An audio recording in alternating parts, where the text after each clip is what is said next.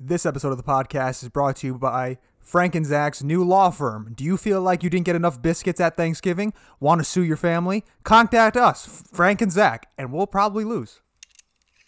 Another young fella with something to prove. I gotta set myself up in the undertaking business. Stop doing all the skill work so another man can profit. But then, do I want to wear a black suit? You need a count?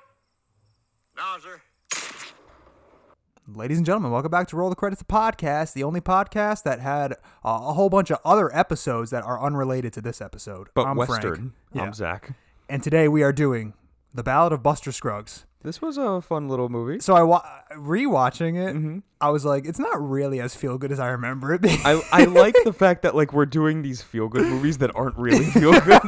Has feel good moments. Yeah, absolutely. But overall, not really feel good. But there's a lot to this one. So Zach, tell us who's in it. Okay, so I did this one a little bit differently because usually I write everything out, and boy, I was just like, wow, there's too many people. There's a lot of names. Yeah, so. Thankfully, IMDb kind of did a little bit nicer for me. So The Ballad of Buster Scruggs came out in 2018, directed by the Coen brothers. You have, because it's broken down into stories. So first story, Ballad of Buster Scruggs, it's going to be Tim Blake Nelson, who plays Buster Scruggs, Willie Watson, who plays the kid, and Clancy Brown, who plays Curly Joe. In the next story, near Aldonese, you mainly have just James Franco, who plays the cowboy in that. The next story, you have Meal Ticket, which is going to be Liam Neeson playing Impresario. It's about close enough. And Harry Mellings playing the artist, and then that lovely chicken. Yeah. That chicken is absolutely lovely. My favorite story in this, which is All Gold Canyon. Tom Waits plays Prospector, and then Sam Dillon plays the young man. The next story that I hated, the gal who got rattled, which you have Bill Heck, who plays Billy Knapp, and then Zoe Kazan, who plays Alice, and then Granger Hines, who plays Mr. Arthur. Next story, the final one, which is The Mortal Remains. You have Django O'Neill, who plays the Englishman, Brendan Gleeson, who plays the Irishman, Sal Rubinek, who plays the Frenchman, Tyne Daly, who plays the lady, Chelsea Rose, who plays the trapper, and then that's it. That's everything. That's everything. That's fuck. It's a lot of people. Dreading that one. So yeah, this is a Western that is a series of vignettes, and none of them, it doesn't kind of, as a lot of vignettes do in film. Sometimes they'll kind of have a series of separate stories that seem unrelated, but then eventually like kind of culminate into like coming back together and coming full circle. This does not do that at all. These are all completely unrelated little short stories. Originally, they were supposed to not be. It was supposed to be like they just kind of released these separately as little short stories, but they ended up doing it for Netflix and ended up becoming just one movie, which I like. Yeah. It's something different from the Coen brothers, where it's like just 6 short stories. Yeah, but it feels very Coen brothers. Yeah, absolutely. I mean, in my opinion, the first story, The Ballad of Buster Scruggs itself, feels like the most Coen brothers of all of these. Oh, yeah. With the music, which is really, really good. Buster Scruggs himself, which is really fun. And the really like witty dialoge in it is incredible. The fourth wall breaking that almost feels like Deadpool but Western. Yeah. It's all just so Coen brothers, and it works so well that it makes me just kind of wish that they would take the first story and expand it into a full-blown like feature. Well, that's why. It's because like the first and second story I was all in, and then the third one, like that one really got me like heart-wise, like but the first 2 stories really felt like these grandiose Western stories, and especially with Buster, like it was just so fun because it's like he's such a nice guy, and then having him ride in and then basically killing everybody who like just He's like he is like even tries to talk to him. He was pretty much like the fastest gunslinger in the West, basically. Yeah. And And he, for the most part, until he gets fucking shot in the head, he proves his point. Oh, Like, yeah. he's Well, really good. The death with Curly Joe was amazing. Yeah, where it's yeah. like he just like flicks Isn't the it? table. And it's then, so unexpected. Yeah. Like, you're just not expecting that at all. But I love when he walks into that little cantina and he, like, he hits dusts himself. off. and, and the dust is just in his shape and it just stands there and he just walks out of it. It's, like, perfect. Well, that's why like the first story was so like almost borderline cartoony. Yeah. And I loved it because Yeah. it was so like fun. Exactly. Like, you could tell that they were having fun with I it. knew that.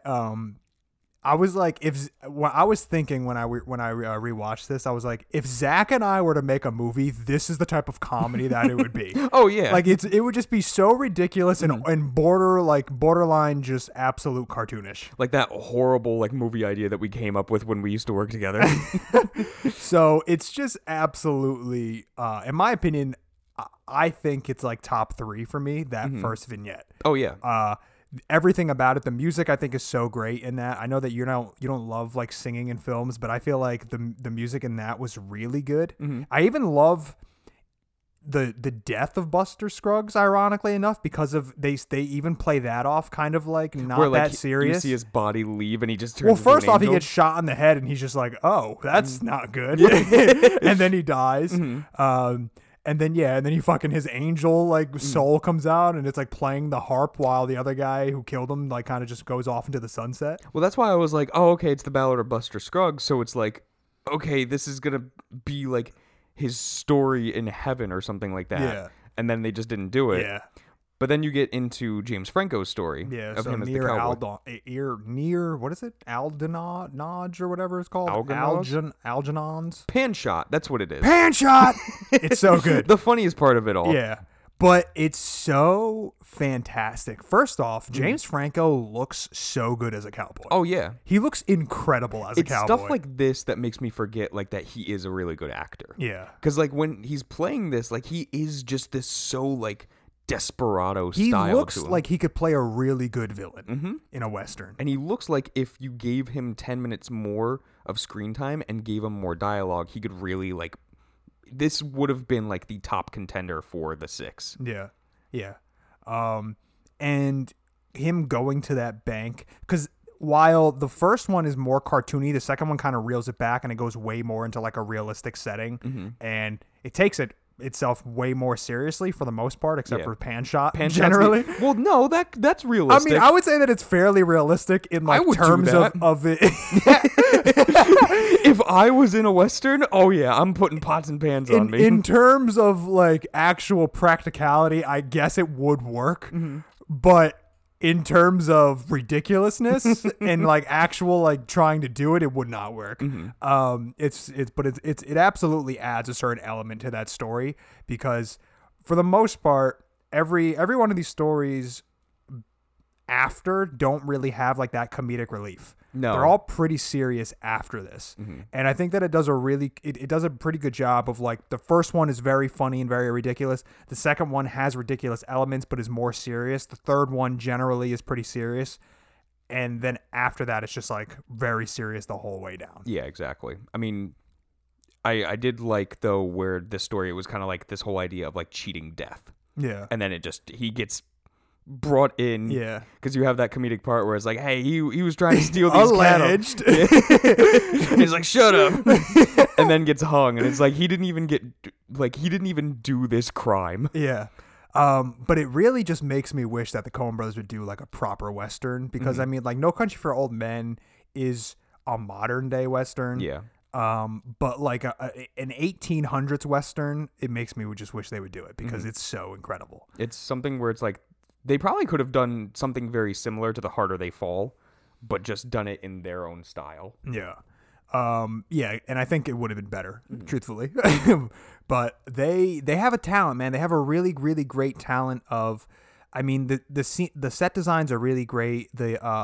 Everything looks really like, oh yeah, everything feels like it's a Western, gritty and like dirty, down to, I think it was like in the story with James Franco, like I noticed again, like the buildings, like how they're shaped, and they almost look like they're just like literal flat propped up like barns almost. Yeah. And it started to make me think, it was like, I see this in like every Western film. maybe that's just how they looked. Well, they were. It was like the old school, like that's how they built them. The brittlest of wood. Yeah, and also like just very boxy and like square. It also just makes no sense that guy's bank is in the middle of nowhere. Oh yeah, And but then you also have like the cantina like out in the middle of Yeah. nowhere for Buster. yeah. But yeah, that bank just being in the middle of nowhere, and the guy just being like, he's like, have you guys ever been robbed? And he's like, oh yeah. And the thing is, he's explaining that Oh, yeah. he's been robbed twice and nobody's gotten away with it. And James Franco just doesn't care, and he's like, I got this. That was funny too, with like the shotguns underneath. Yeah, too. that was great, Yeah.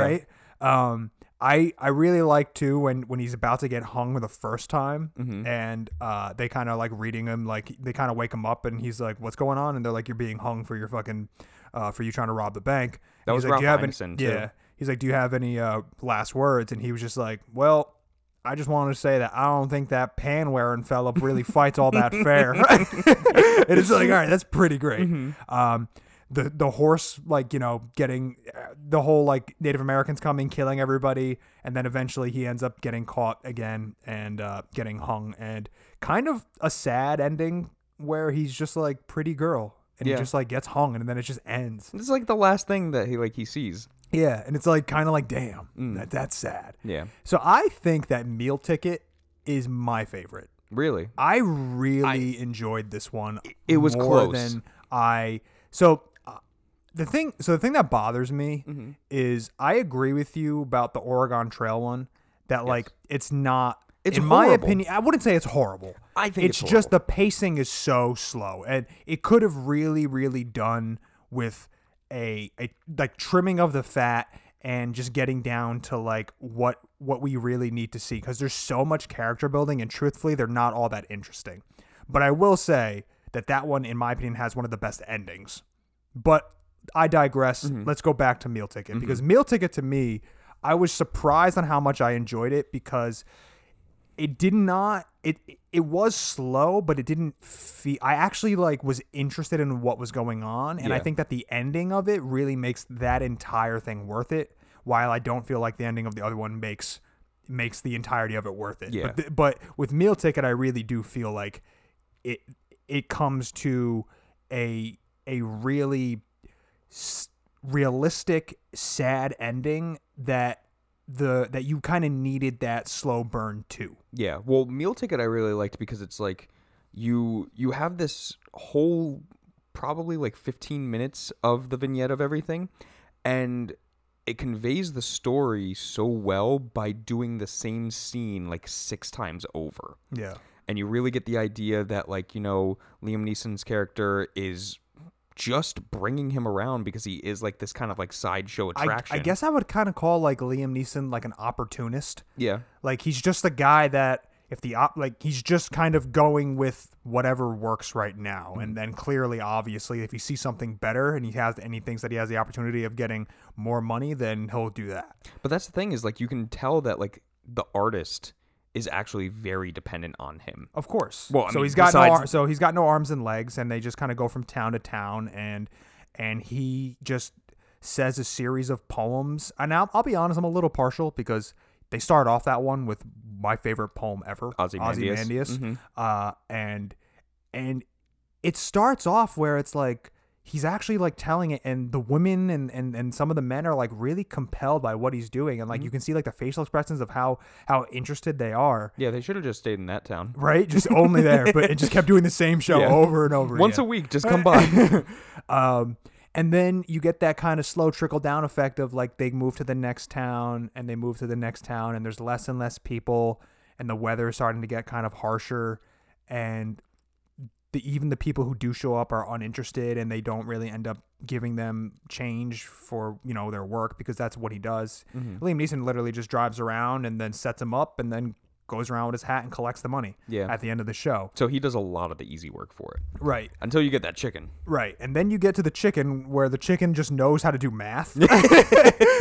And he Goddamn, chicken's got one other thing up against me. Yeah. So he sees like that they're not doing too hot, obviously, together. And it's shitty because it could have just been like a bad month. Yeah. Like you don't know, because they're basically freelancers. Yeah. So like you have no idea like what town you're going to roll into and who's going to be compelled and who's not going to be compelled and how many people are going to show up and how many people are not going to show up. You have no idea. It's all just kind of luck of the draw. Yeah. And for them to kind of just have like a few, what it seems like a few shitty series of maybe, they don't really tell you. It could be a series of weeks. It could be months. It could be days. It could just be one day after the next, and they just keep going from the next town to town. But you have like a few slower days, and he sees a chicken where everybody's like crowded around and everyone's having a good time, and people are like paying to see this chicken do math, and he buys the chicken off the guy. I'm surprised that the guy let the chicken go. It's like, that's a cool chicken. That's a good chicken. That's a good chicken. It knows math. It was self-taught. Yeah. What do you mean a chicken knows math self-taught? But the ending again, like, because you know what's happening. Yes. Here. And I love the fact that they didn't show it. It just added like this one little like ambiguous thing where it's like, he threw him overboard, like into the river. Yeah. And you didn't have to see it. You just knew. And there's also like the acceptance of the poet's, I guess, face, where he's just like, yeah, he gets it. He knows what's about to happen to him. And then you have like Liam Neeson walking up to him, and he kind of smiles at him where he's like trying not to. Yeah, like, hey buddy, you want to go for a ride? Yeah, exactly. Meanwhile, he knows what's going to happen. And then they just have that perfect shot of the wagon is now empty and it's just the chicken inside, and it ends. I mean, the chicken could be let out now. Like, it doesn't have to be in the cage. Why not? It's got all the room now. Well, yeah, but it could run away. No, and then who's going to do his math? Close the door. So then, yeah. My favorite. The Gold Canyon is really good. I love All Good Canyon. I think it is the most feel-good out of this entire movie. Yeah. It's literally just this guy finds this open Tom area. Waits. Yeah. I fucking love Tom Waits. Yeah, he's cool. And you get, like, 10 minutes of literally just him digging and trying to find the spot where gold is being laid. And there's something like so calm and so nice about it where like you immediately first get it where it's like all this wilderness and all these animals like just residing in this canyon. And then he comes along singing, and then like the fish disappear, and then the deer like runs away, and then the birds like fly up into the trees, and it's like, okay, we have an intruder. But he's just so happy to be there. Like, he's just what like, a happy intruder. Yeah, he's just like, I'm going to be here. I'm going to take this gold. I'm going to find it. Yeah. And I'm just going to hang out. And then you get, like, the little, like, subtleties of it where he's just, like, living.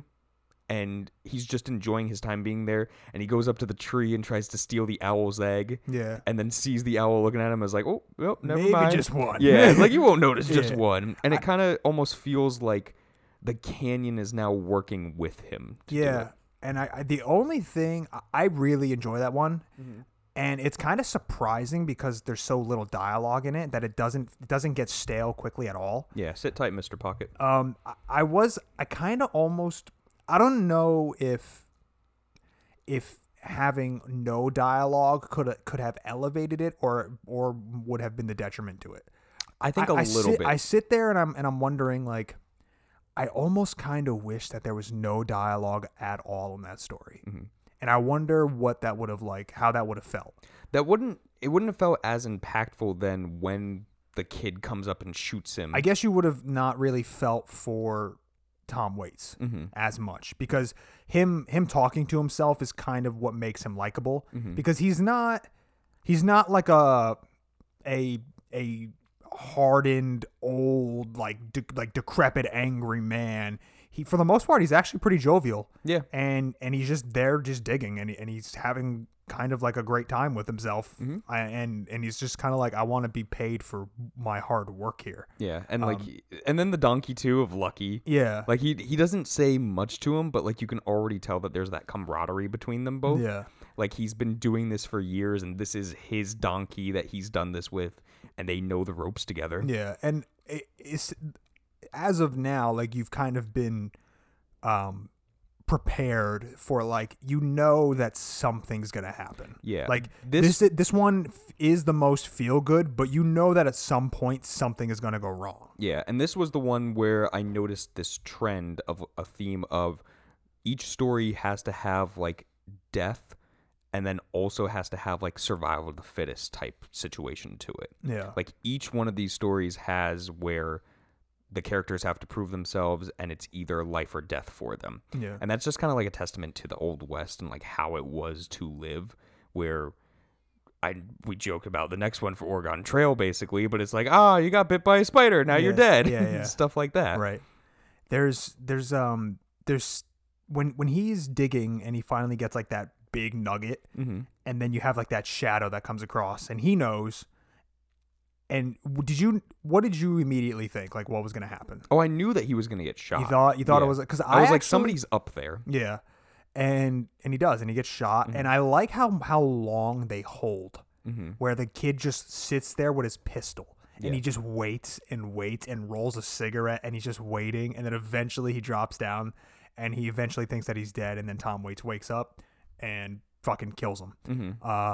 And he gets his gold. Yep. And it's one of the rare stories in this where it kind of ends on a happy note. And where the main character is alive. The main character's alive, succeeded in what he was trying to do, and and it was the most feel good out of all of them, with the getting shot in the back in the middle. But it went of clean through. It only hit guts. Nothing important. It's definitely one of the better ones for sure. Now to the worst. So the gal who got rattled is definitely the most patient testing and, in my opinion, probably least interesting one. The story does not make sense to me. Okay, so let's break that down. So you get the beginning where it's like Alice is with like her family, and she's being told like, oh, I'm going off with my brother, and we're gonna meet like this businessman that he's working with. And then I'm to be like married off. Yeah. So in that way they can do like a business partnership. Okay, cool, whatever. They start going. The brother immediately just dies. Gets like bronchitis or something. Yeah. Just dead. and then there's this speculation that like, the handler did it because he's not sure if he's getting paid for it, because I guess he was gonna get $400 for it, and that's a lot of money back then. So then it's like, okay, cool. Now we can go off this story where it's like, this guy's trying to murder both of them. And then they just... Really? See, I didn't get that at all. They just don't do it. But then They don't imply that either. They do. No, they don't. The guy is pissed off and looking at her constantly. Yeah, but the guy is pissed off after the brother dies, because now he's unsure if he's getting paid. While the brother was alive, he knew he was getting paid. No. Yes. No, because they even said, like, because when Alice goes to Bill and Arthur, it's like, he didn't know if he was going to get paid, and then my brother was fine yesterday, and now all of a sudden he's dead. So they kind of they did like this subtle implication that disagree. Like, you dumb. I disagree. I got that, where it was like it was implying that. And then you started to build off of like this Oregon Trail, and it's like, okay, like maybe this is just the Coen brothers' weird way of doing the Oregon Trail, which I was like, that's fine then, because then have the brother just die from dysentery, have like 5 more people just die from like a snake bite, or like, oh, they ran out of meat, or their wagon broke down. And then you have like this weird love connection between Bill Naps and Alice. The thing is, I actually didn't mind that because it wasn't genuine. It was more of like a transactional business thing. It was very awkward. But the thing is, like, it's supposed to be awkward because he's literally like, listen, I know that I want to have kids because I'm going to get old and I want somebody to take care of me, which is kind of like a strange thing to say for like a 30-year-old, but at that time it made sense. Yeah. And he was like, listen, I know that you're kind of going off and potentially going to get married, but we could get married and we can just kind of figure this all out together. And you don't have to get married off to some guy that you've never met before.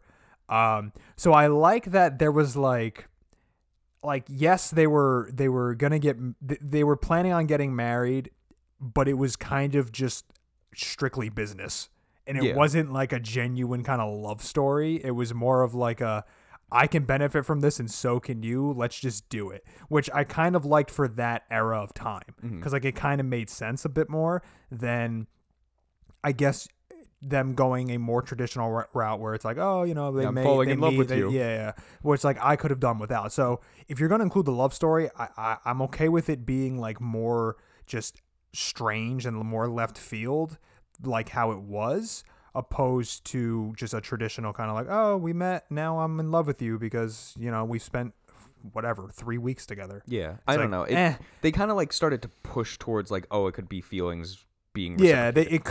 it could end up being feelings. I don't know. But then do it with Bill instead of Arthur then of the Indians coming in and he's got to protect her now. Yeah, because Bill is kind of made to be not like, he's just kind of like he's not even good. He's not really that good. He couldn't even kill the dog. He's a Western gentleman. Yeah, that's what he is. Yeah. And he's not like, he couldn't even put the dog down because the dog ran away from him. You hear him like shoot at the gun like 3 times and he's like, ma'am, it got away. And it's just like well, that's what? Well, I thought that was just like him letting the dog go and then shooting in the air. I don't think so. I thought so. And then like the dog comes back and it's like, oh, good, that dog's back. And which also almost fuck you because first horror movie that almost had dog murder.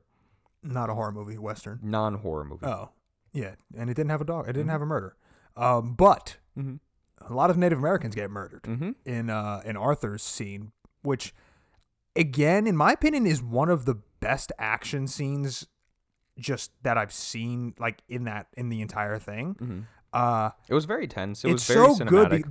The thing that I thought was kind of unique too was how they paced even the action scene. The action scene was kind of slow, kind of like the whole rest of it, where it's like they're running. All these Native Americans show up on the other side of that hill and they start coming down, and it's like he has enough time to like tell her what's gonna happen, and he's like loading bullets into his rifle, and he's like, listen, if shit goes south, take this gun and shoot yourself. And it's like, oh, okay, the stakes just got raised really high. And it's like, you'll know when shit gets real. Yeah, he's like, you know, if you see that I'm out, like down and out, then, you know, then fucking kill yourself because you don't want to deal with what these people are going to do to you.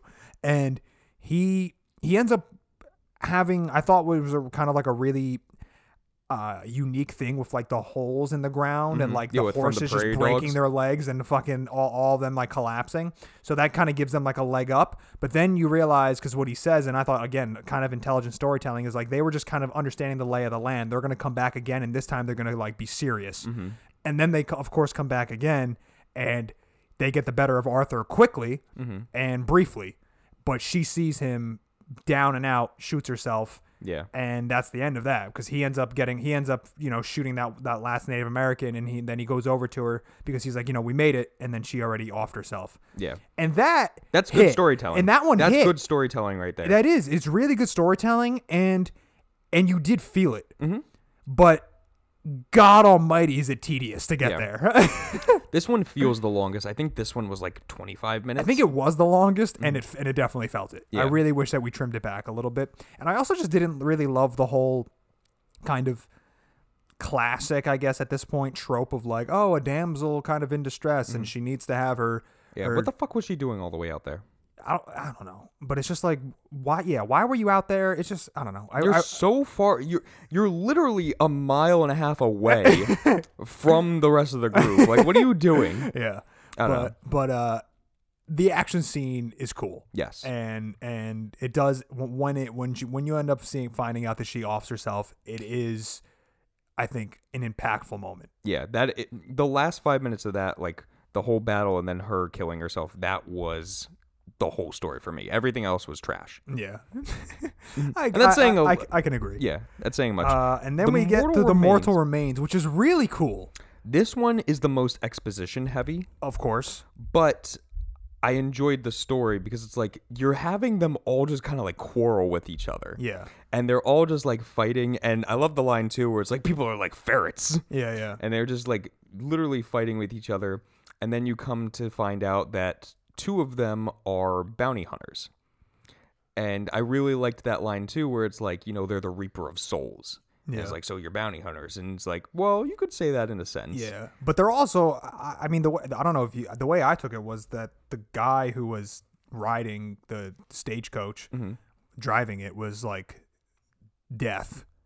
And the guy, and they're kind of like on their way. And they were dead. They died. Yeah. And now when they reach that hotel, that's like whatever. The afterlife. I guess, yeah.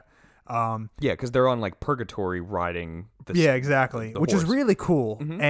and it's really interesting how they do kind of explain what's going on, but they leave it kind of open ended. Mhm. But man, I the only thing I wish about that story is that like the Reaper was like a little. You got to cool. see him. Yeah, or something, because like he ends up just like dropping off the bags and then just rides away. Yeah. But the way he whips that whip is awesome. Like it's so like cinematic. I also really like the story too, where it's like he's telling like, oh, this is how like we do it. It's like we tell a grandiose story, distract them, and then we kill them. Yeah. And it kind of almost made you think too. It's like, oh, okay, we're all spending a night in the same house together. What if like they're telling the story? Yeah. So they're telling them the story to get them rattled, and then they're going to bounty hunt all three of them. Yeah. So it was kind of like this 1-2 punch of like, oh, okay, they might be all dead, but also they might be becoming bountied. Yeah. And you just don't know. I just wish you got like slightly more of that. Because if you trimmed the last one of the gal who got rattled and then added that like 10 minutes to this one, Yeah. I think you could have gotten a little bit more of a story. Yeah. But the overall ending of it, of like the Frenchman like closing the doors and kind of like coming to terms with it. It's really cool. Yeah, It really it is made cool. Yeah, man. Overall, I think that it's a near perfect Western anthology. I want to give this overall, just from all 6 stories, 8 prairie dogs out of 10. Yeah. It's like the first 4 really kind of like solidified it, and then the last 2 just kind of like brought you down a little bit. Yeah, it didn't. I think it ended on a fairly strong note, but that middle that you know the whatever, the Oregon Trail one it's tough, and it really kind of like brings things to a halt. But overall, it was a fun movie. Yeah, and the Ballad of Buster Scruggs is. I wish we got more of him. I wish we got a little bit more of him. I could have done another song or two with him. I enjoyed the songs. Yeah. Yeah, Him just like talking about how he's so thirsty and needing water. Yeah. And it's like, stop singing then. You're running out of saliva. it's so good. Yeah, I really am very, very excited to see the tragedy of Macbeth, Oh yeah. because Dude, that comes out like soon. yeah, I know, and I am extremely excited to see what I think it was Ethan, right? I think it's Joel. Well, I don't know, whatever, one of them. But it's weird to see like one of them work on a project and not the other. I think that this one is going to be similar to the one that we did with Michael Fassbender. Yeah, very cinematic, very kind of poetic. I think it's going to be more like visual than story driven. I don't know. Which is fine. I don't know. I'm cool with obviously I don't know, but I think that it might be a bit more visual and kind of like ambiguous with like the core parts of the film, like the main themes of Macbeth. Yeah. Opposed to the entirety of like the movie that we did, where it was like The entire story. yeah, you guys are doing like every fucking stanza here. It's like, all right, it's getting a little tedious. I'm hoping that it's a little bit more like visual and just like art housey, and it looks like it is. Yeah. So I'm excited for that, and I love the Coen brothers. Nice. So I have a recommendation. What could it be? So I wanted to recommend a YouTube channel called How to Drink. So this is a guy. I know how to do that. Yeah. But this guy kind of teaches and explains and breaks down alcoholic beverages. So like whiskey and bourbons and whatever, scotches, and he'll like show you how to make like proper cocktails and how he makes it and the tools that he uses. Kind of goes hand in hand with a Western. Yeah, exactly. I find him a little annoying. I will be honest. I kind of wish that he was more like, he feels like the type of guy that he's starting to like, he's whatever. He's got like his million subscribers that he has.